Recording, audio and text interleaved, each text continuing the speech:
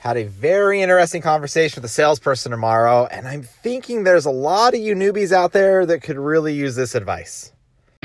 The great irony of life is this. We all want a life we love and more time with the ones we love, but our job, the very thing that's supposed to be the financial vehicle to provide that freedom, is the very thing that chains us down. Do you think you have what it takes to rise above yourself? Are you ready to start transforming your dreams into reality? If so, I'm Cody Teal. Welcome to the Finding Freedom Podcast, a tribe of dreamers and doers, rebels and fighters that are here to prove to the world you can have your cake and eat it too. Welcome to the Finding Freedom Podcast. Super pumped to be talking with you. I had a really good couple last days and really dove into some training with some salespeople and wanted to pass some of those nuggets along. So let me set the stage for you a little bit here. I was working with a new rep and really guy's working super hard, just really wants to do what's right and get this down, and driving all over the place, and ends up getting this lead, going to the appointment. And the husband had set it up or something, and it was on Valentine's Day in the morning, and he had been driving all night long and was coming home late because he's a truck driver or something.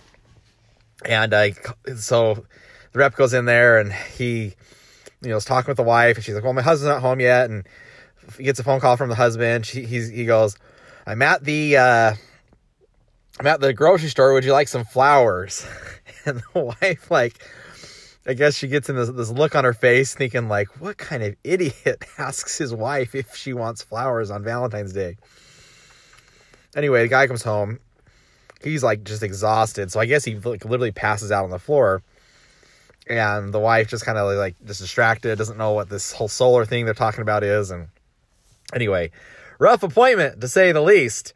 The guy soldiered through it and got done, and he's relating this story to me. And I'm just I'm feeling for him, because that's what I was like when I was a new rep. I was just so hungry for sales. Anybody that gave me a listening ear, I was willing to sit down and talk to them, no matter the situation. But as I've gotten older, I've realized that I need to stick up for myself as a salesperson. I need to have more confidence in what I'm doing in my product and my time. And the counsel I gave him was really simple. And I'm some of you veterans are probably laughing right now, oh my goodness, I can't believe he did that. But some of you, anyway, the counsel is really simple. Is if you, and this is especially geared towards you new reps or people that are just struggling with confidence a little bit, is you need to give yourself the best possible shot to win, right? You gotta start looking at sales like a game. You can't look at it like this. It's a game. If you look at it like a game, it's going to help you better, right? And for example, let's pick the Patriots, because they're the notorious for this, but they do everything they can to win, right? They record the other sideline to know exactly what the calls are going to be, and deflate gate. Now, I'm not saying you should cheat, but they look at this game and ways they can get an edge, right? And that's what athletes do. And you need to look at your game as you can get an edge, right?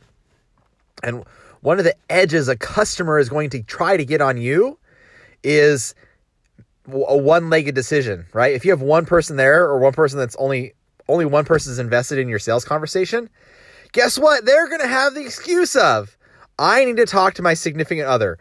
Now, you may be thinking, oh, they just set up this appointment because the other person's busy. They're actually interested in, so they want to do it. No. 9 times out of 10, they did that purposefully so they could use that excuse to get out of a high-pressure sales situation. 9 times out of 10. Guaranteed.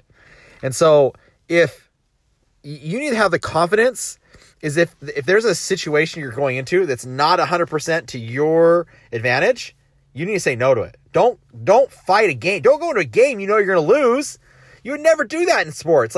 You would never get into the ring with Mike Tyson if you never fought before. You wouldn't do that. It'd be stupid. And that's what so many people do in sales. They don't look at it like this this back and forth game. They look at it like this, I'm just going to go give a proposal and hope they see the value. I believe in my product and service, and they'll see it too if I just pitch them.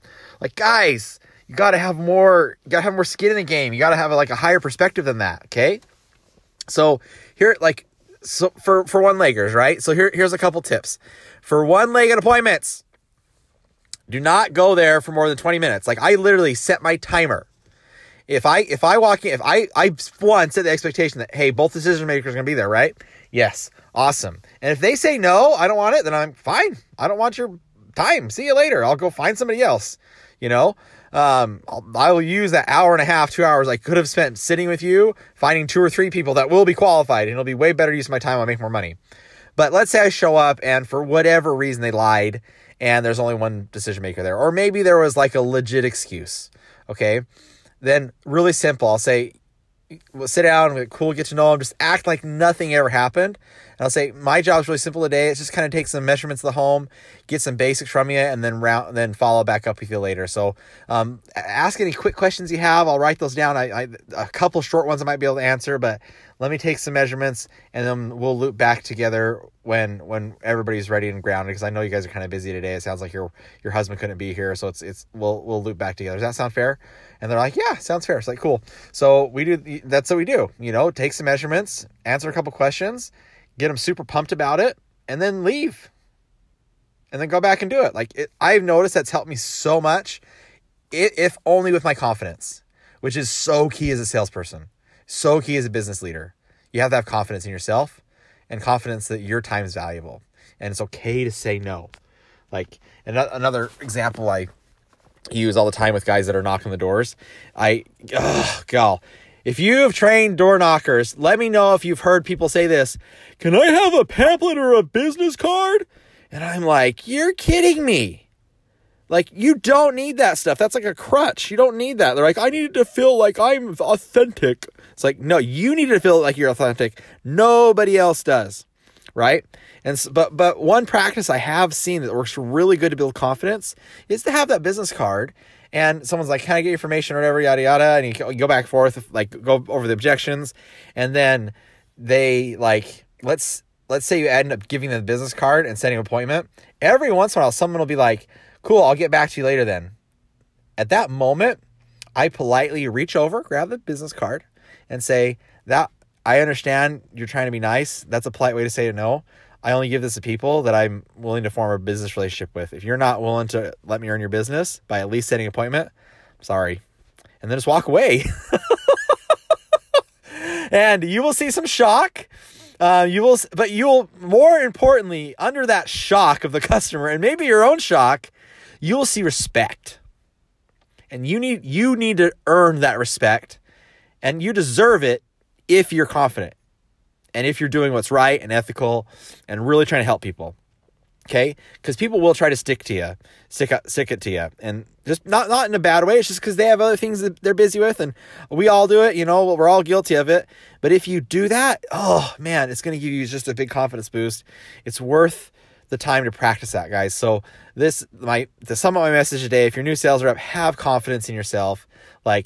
Learn to do these little things so that when you go in a situation, you have every chance to be able to win.